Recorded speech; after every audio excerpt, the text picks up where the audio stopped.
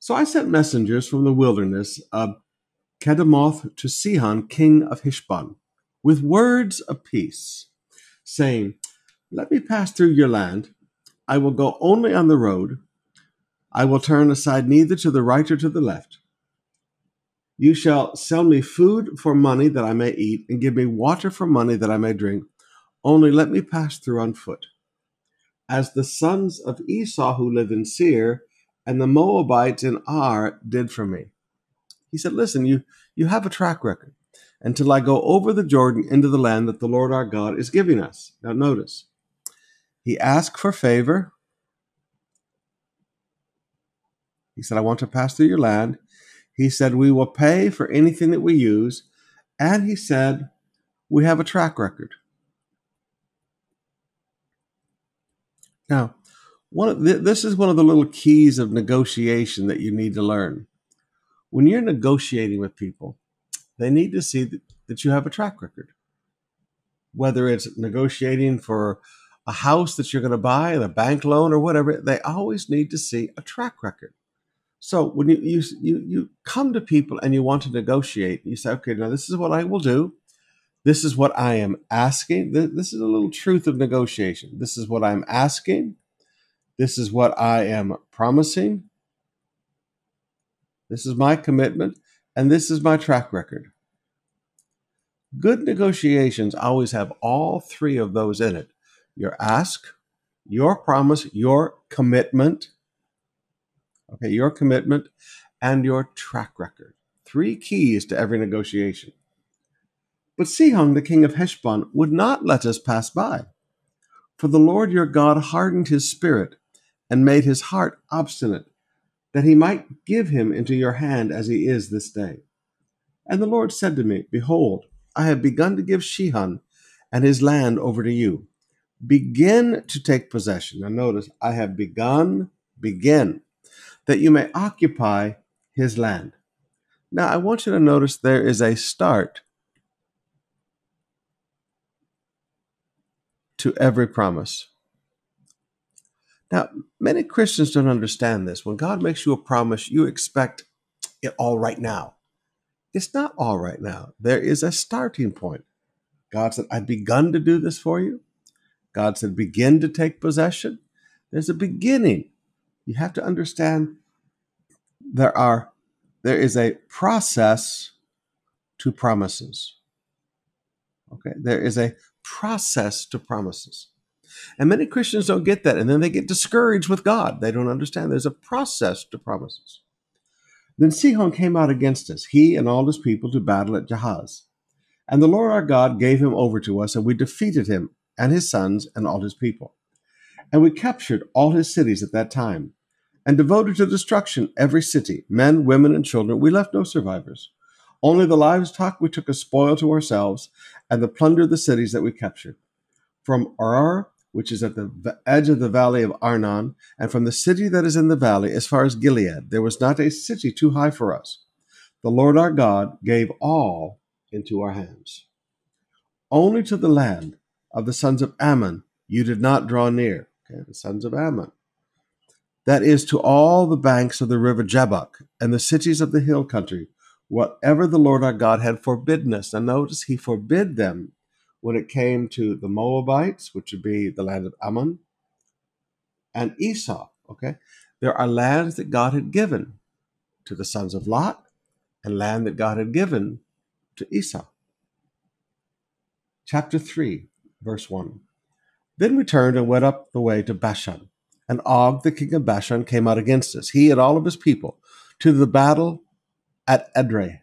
And the Lord said to me, "Do not fear him, for I have given him and all his people and his land into your hand. And you shall do to him as you did to Sihon, king of the Amorites, who lived at Heshbon." So the Lord our God gave into our hand Og, also the king of Bashan, and all his people, and we struck him down until there was no survivor left. And we took all his cities at that time. There was not a city that we did not take from him. 60 cities, the whole region of Argob, the kingdom of Og in Bashan.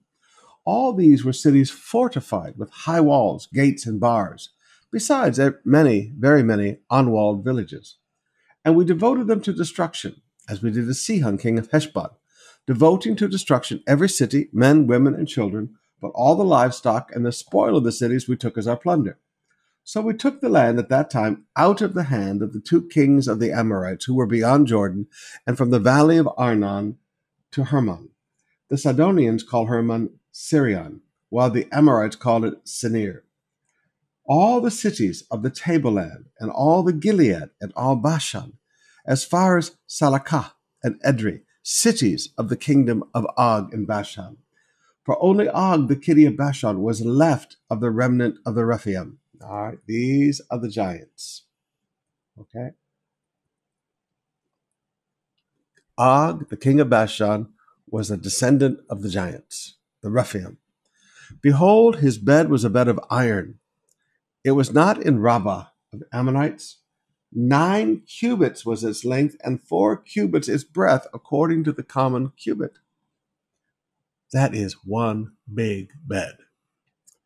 Then when we took possession of this land at that time, I gave to the Reubenites and to the Gadites the territory beginning at Arar, which is on the edge of the valley of Arnon, and half the hill country of Gilead with its cities. The rest of Gilead and all Bashan, the kingdom of Og, that is all the region of Argob, I gave to the half-tribe of Manasseh, all that portion of Bashan, which is called the land of the Rephaim, all right, the land of the giants, all right. Ja'ar, the Masonite, took all the region of Argob, that is Bashan, as far as the border of the Gershonites and the Macharites, and called the villages after his own name, Havoth Ja'ar, as it is to this day. To Machir I gave Gilead, and to the Reubenites and the Gadites I gave the territory from Gilead as far as the valley of Arnon, with the middle of the valley as the border, as far as the river Jabbok, the border of the Ammonites.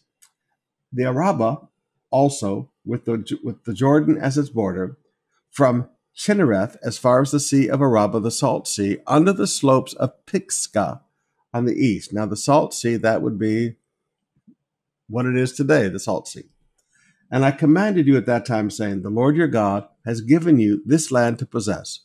All your men of valor shall cross over, armed before your brothers, the people of Israel.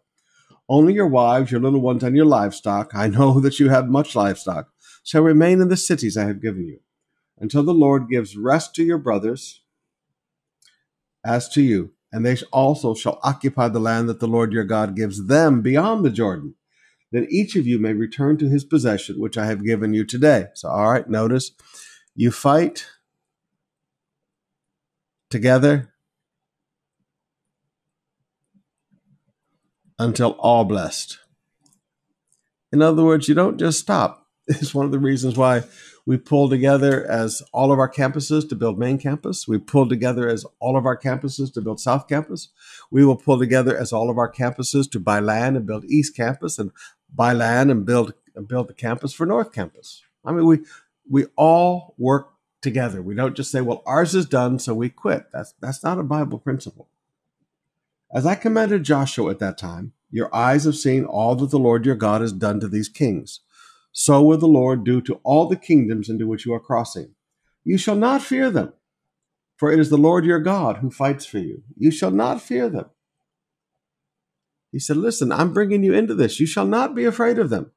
Why? Because you're strong? No, for it is the Lord your God who fights for you. And I pleaded with the Lord at that time, saying, O Lord God, you have only begun to show your servant your greatness and your mighty hand.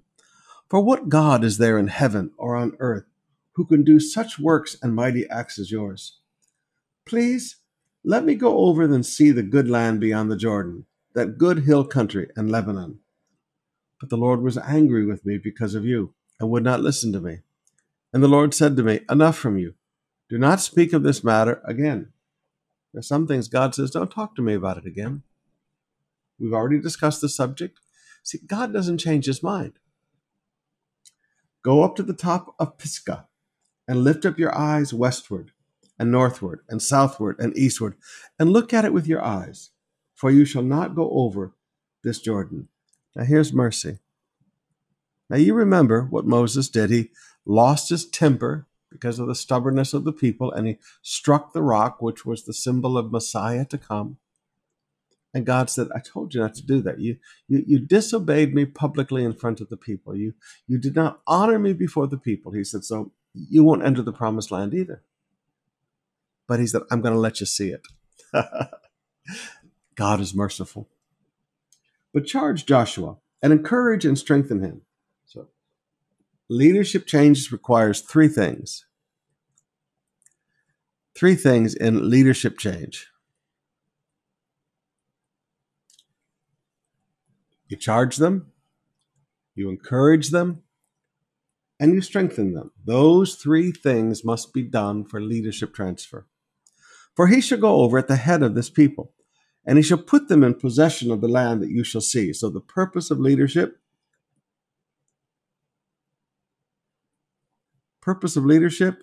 is to lead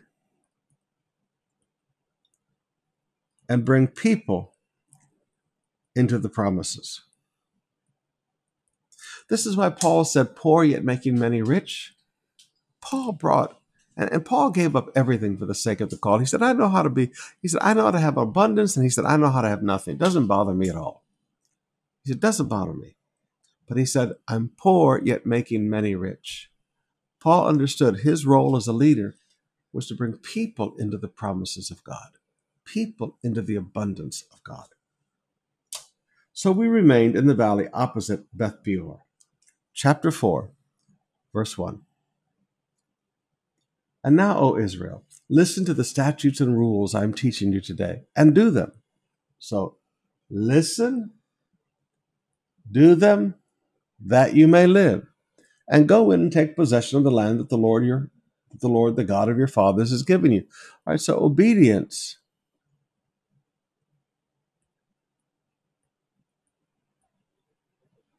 Obedience necessary for the promises. You shall not add to the word that I command you, nor take from it. Okay, you don't add, nor take from it. That you may keep the commandments of the Lord your God that I command you. So don't add things to what God says and don't take away from them. That's very simple. Your eyes have seen what the Lord did at Baal Peor. For the Lord your God destroyed from among you all the men who followed the Baal of Peor. But you who held fast to the Lord your God are all alive today. See, I have taught you statutes and rules, as the Lord my God commanded me, that you shall do them in the land that you are entering to take possession of. Keep them and do them. Keep them and do them. Why? For that will be your wisdom and understanding in the sight of the peoples, who, when they hear all these statutes, will say, surely this is a great nation, is a wise and an understanding people. Now, beloved, it is amazing to me how when we read the Bible and we encourage people to live what the Bible teaches, Christians complain about it. They complain about, oh, you mean I can't get rid of my wife and get a new wife every couple of years? They complain about not getting drunk. They complain about not partying. They complain about no debauchery. They complain about all these things. But God says the rest of the world will look upon us. If we will keep them and do them, people will think that we're wise.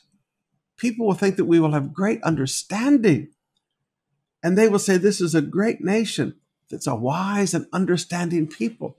That's what people will say of Christians today. If we just stop fighting against what God asks us to do and how God asks us to live, and just begin to live it. For what great nation is there that has a God so near to it as the Lord our God is near to us whenever we call upon him? Wow. That's a wow. For what great nation is there that has statutes and rules so righteous as all this law that I set before you today? These are good laws. These are good laws. Sanitation laws, criminal laws. Good laws. Only take care. Keep your soul diligently, lest you forget the things your eyes have seen, and lest they depart from your heart all the days of your life. Make them known to your children and to your children's children. Now, keep your soul diligently. Why? Lest you forget. Now, beloved, it amazes me how many Christians forget the miracles they have seen. See, this is what he's talking to the people of Israel about. But it's amazing how many Christians, you forget the answers to prayer. You forget the miracles you have seen. So he says, he looks at us and he says, keep your heart diligently. He said, I don't want you to forget. He said, make them known to your children and to your children's children. Pass on the miracle stories. Pass on the miracle stories to generations. How on the day that you stood before the Lord your God at Horeb, the Lord said to me, gather the people to me that I may let them hear my words, so that they may learn to fear or respect me all the days that they live on the earth, and that they may teach their children so. As you came near and stood at the foot of the mountain, while the mountain burned with fire to the heart of heaven, wrapped in darkness, cloud, and gloom, then the Lord spoke to you. Oh, wow. Then the Lord spoke to you out of the midst of the fire. You heard the sound of words, but saw no form. There was only a voice. And he declared to you his covenant, which he commanded you to perform. That is the 10 Commandments. And he wrote them on 2 tablets of stone. And the Lord commanded me at that time to teach you statutes and rules, that you might do them in the land that you are going over to possess. Here's another one of these theophanies. You can start making a list of theophanies. This is an amazing set of truth here, brothers and sisters. Just Moses is sitting down saying, look at the journey we have walked together. Let's remember the journey we have walked together. And a large part of that journey that he recounted was the reality of God. Now, beloved, let's remember the journey we have walked together over the last 41 years. Let's remember all the miracles, how God has provided, how God healed you, how God answered your prayer. Think, sit down and think. Keep your soul diligently, lest you forget. Think about how God has always been there for you. And now, beloved, lift up your heads. He will never leave you. He will never fail you. He will never forsake you. Sometimes you just need to reflect and remember, and then it builds your faith for the now. All right, let's open up our hearts and spend some more time in worship.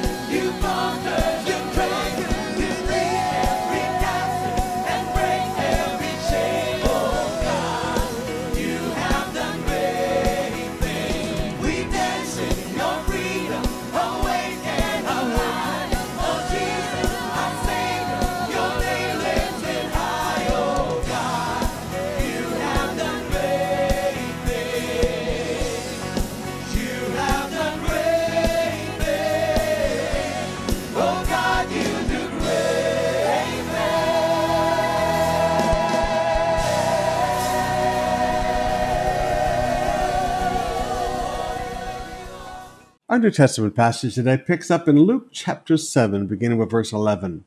And I have to remind you, this was one of my favorite sermons in the tent, my favorite healing sermons. So afterwards, he went to a town called Nain, and his disciples and a great crowd went with him.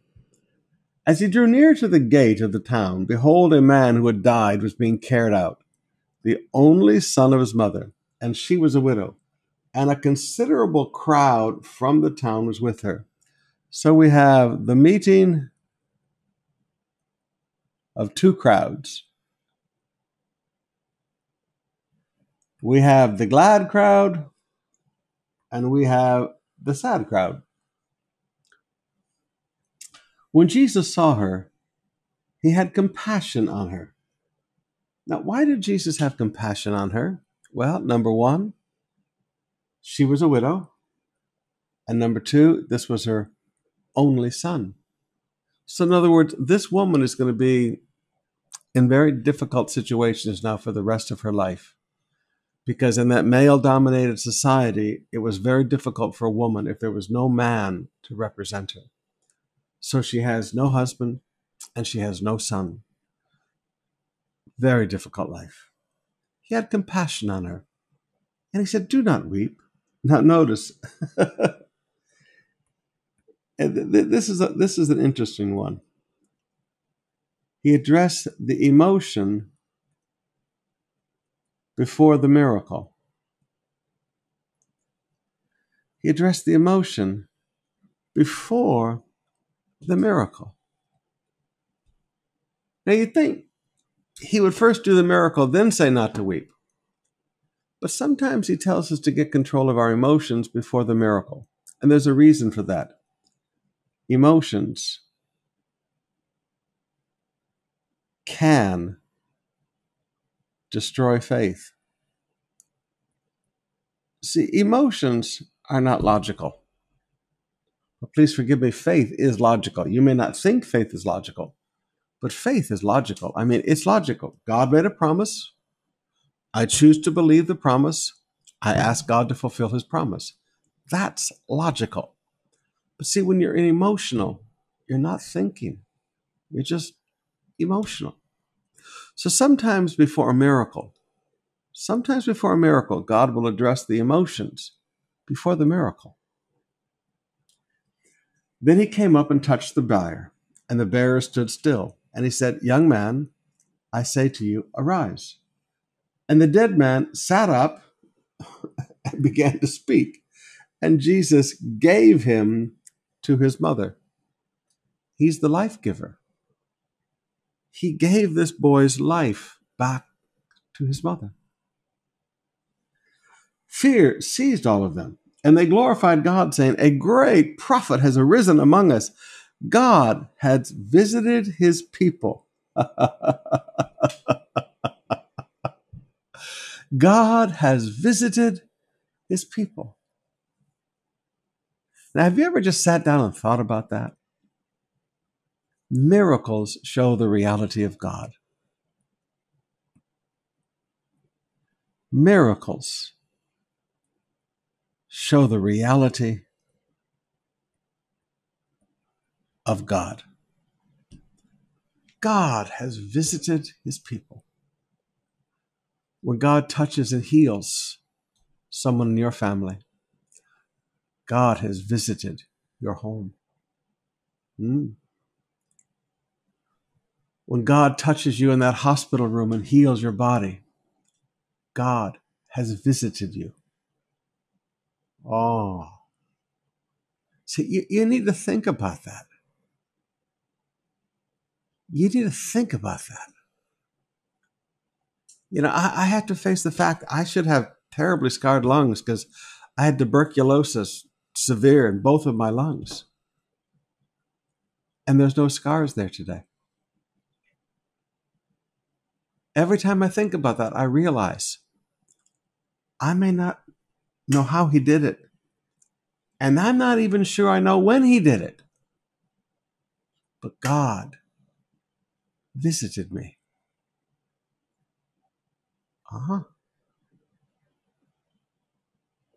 Now we're confronted with a God who's real.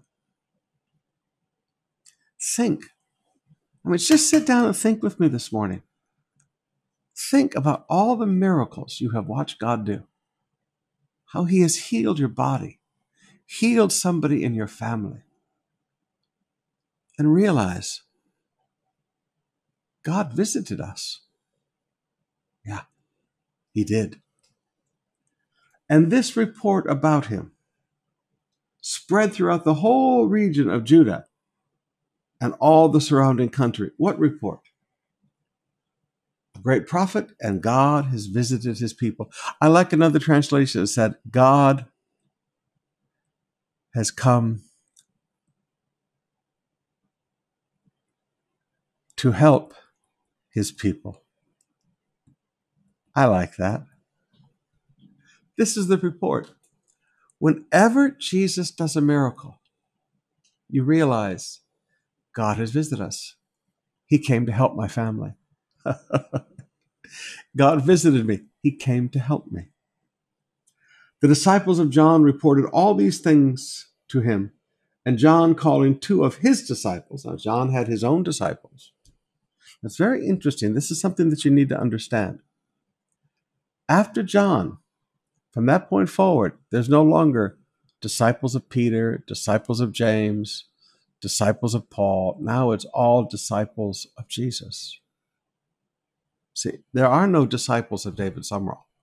There are no disciples of Youngie Cho. There are no disciples of Dag Heward-Mills. There are only disciples of Christ. But now, prior to this, every rabbi had their own disciples. Calling two of his disciples, sent them to the Lord, saying, "Are you the one who is to come, or shall we look for another?" And when the men had come to him, they said, "John the Baptist has sent us to you, saying, 'Are you the one who is to come, or shall we look for another?'" In that hour, he healed many people of diseases, plagues, and evil spirits. Plagues. So there were plagues in Jesus' day, and Jesus healed them. And on many who were blind, he bestowed sight. Notice many. Did I say all? It says many. He bestowed sight. He gave them sight. It was a gift. And he answered them, "Go and tell John what you have seen and heard." Now, what is it that they've seen and heard? Number one, the blind receive sight. Number two, the lame walk. Number three, the lepers are cleansed. Number four, the deaf hear. Number five, the dead are raised. And number six, the poor have good news preached to them. Now, this was the proof of Messiah. This is the proof of Messiah. He said, go and tell him what you, and there's two key words here, what you have seen and what you have heard. He said, you need to tell them both. It's not just the miracles. The poor have the good news preached to them. The audience is also important. And blessed is the one who is not offended by me. Now, offense is a powerful word here. See, offense is completely about opinion. Offense has nothing to do with sin. It's completely about opinion. This is why when people tell you that you need to discern the sins of people, you know what? Number one, there's no place in the Bible where anybody discerns the sins of other people. Okay, it's just not there. We discern demon spirits. There's a discerning of spirits referring to demon spirits. But, it's like years ago, back in, maybe 80, 81, something like that, when I was still just a young pastor. We had a guest speaker through, and it was someone that had been booked by the previous pastor. They had known him. And so as the incoming pastor, I honored all of those bookings. And he started walking down the prayer line across the old church and started saying, God has given me the ability to discern people's sins. And he started standing in front of people and telling them what their sins were. And I walked over and took his arm and I said, stop that. all you're doing is humiliating all of these people in front of everyone. God doesn't do that. Jesus said, I didn't come into this world to condemn the world. He said, but I have a gift of discernment. I said, discerning of demon spirits is not discerning of sin. God is not a gossip. Now, when people tell you to discern sin, you need to discern whether these people are right. What they're really telling you to do is look in your heart and see if you have any offenses. See, offenses are all about opinions.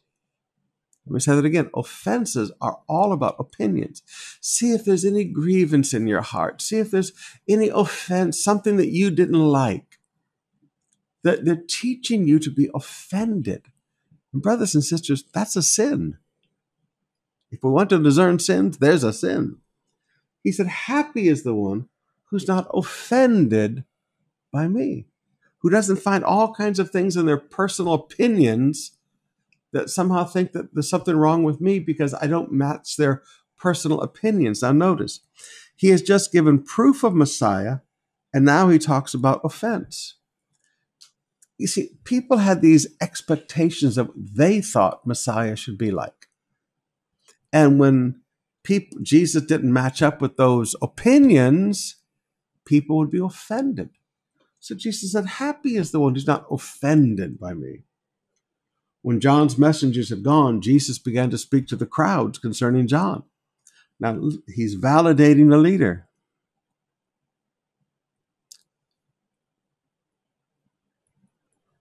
Don't you just love how my pen sometimes erases and somehow writes, and it doesn't seem to care which? I've tried everything, folks. When John's messengers had gone, Jesus began to speak to the crowds concerning John. What should you go into the wilderness to see? A reed shaken by the wind? What did you go out to see? A man dressed in soft clothing? Behold, those who are dressed in splendid clothing and live in luxury are in king's courts. What then did you go out to see? A prophet? Yes, I tell you, and more than a prophet. He said, now, you went out into the wilderness to see. John didn't go preach in the temple courts. You had to leave the convenience. If you wanted a part of John's ministry, you had to leave the convenience of Jerusalem, go down that mountain, go into that horrible wasteland just before the Dead Sea, just before the Salt Sea. That's where John lived and ministered, in that very desolate area. You had to go out there. He said, you didn't find John in the king's palaces. You found John out in the wilderness. This is he of whom it is written, behold, I send my messenger before your face, who will prepare your way before you. I tell you, among those born of women, none is greater than John. Yet the one who is least in the kingdom of God is greater than he. These are people in the new covenant. When all the people heard this, and the tax collectors too, they declared God just, having been baptized with the baptism of John. They said, hey, we were a part of this. We went out in repentance, and the tax collectors too. But the Pharisees and the lawyers rejected the purpose of God for themselves, not having been baptized by him. Wow. The Pharisees and the lawyers, referring to religious lawyers, rejected the purpose of God for themselves because they would not follow what God was doing now and be baptized by John. To what then shall I compare the people of this generation? That would be everybody who's alive at that point. What are they like? They are like children sitting in the marketplace calling to one another. We played a flute for you, and you did not dance. We sang a dirge, and you did not weep. So, what are they saying? Jesus' generation, and you can make a list of these things, all right? Jesus' generation. And it's really fascinating to see all the things Jesus said about the people of his generation. He said, you want to control everyone. You want to play a flute, and you want everybody to dance. You want to sing a sad song, and you want everybody to weep. He said, you want to control everyone. And He said, in addition to that, not only do you want to control everyone, but he said, it's a game to you. All of this work of God, he said, it's a game to you. He said, for you, let's put on a sad face, let's put on a happy face. It's all an act to you. It's all a game to you. He said, for John the Baptist has come eating no bread and drinking no wine, and you say he has a demon. The Son of Man came eating and drinking, and you say, a glutton and a drunkard, a friend of tax collectors and sinners. Yet wisdom is justified by her children. So I want you to notice, Jesus would minister to the tax collectors. Now, I did not say that they were his best friends, but Jesus spent time and preached to them and ministered to them. I would not say sinners were Jesus' best friends and the people he hung out with, but they were people that Jesus ministered to. Jesus did not engage the culture. Jesus changed the culture. Now notice, these tax collectors, let's pull this out. These tax collectors, they all have been baptized by the baptism of John. They all repented. They all changed. So Jesus hung out with people of change. Jesus spent time ministering to people of change, not to people of stubbornness, not to people of hard hearts, but to people of change. Now, there's a truth we could preach about for 5 hours, but let's get into a little bit of Proverbs today. Proverbs 15. Without counsel, plans fail. Without sitting down and seeking advice of other people. With many advisors, they succeed. Now, you need to get a hold of that. This is great wisdom, beloved. Some of you sit down, well, God spoke to me. You know how I've always felt about that? Let us say that what I believe is 100% of what God said. God said that. But by the time it leaves the throne of heaven and it gets through me, it's not going to be as accurate as when it left the throne of heaven, because there's nothing perfect about my life. I'm an imperfect vessel. And so you can take perfection and pour it through imperfection, and it's not going to remain perfection. So I've always felt whatever I believe God has spoken to me to do, I want to get a bunch of people to talk about. Let's talk about this.